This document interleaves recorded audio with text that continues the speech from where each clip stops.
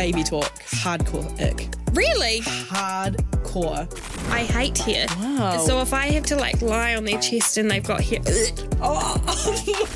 This guy walked up to these two other guys and they go, oh, sandals and jeans. And he goes, oh, yeah. And the other one goes, well, you got the feet to do it. And I was like, does he?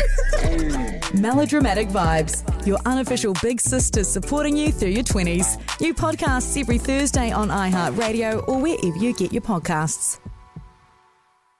ZDM explains how to improve your financial well-being with ANZ. My partner and I are meant to be saving for a house, but they spend so much every weekend. What can I do? You could try a SMART goal, which stands for specific. Figure out what you want and why. Measurable, put a number on it. Achievable, don't go crazy or make it too hard. Realistic, based on your incomings and mandatory outgoings, is it realistic? And timely, set a date for your goal and then check in on how you're doing regularly. ANZ, getting Kiwis talking about their finances. 90% of parenting is just thinking about when you can have a break.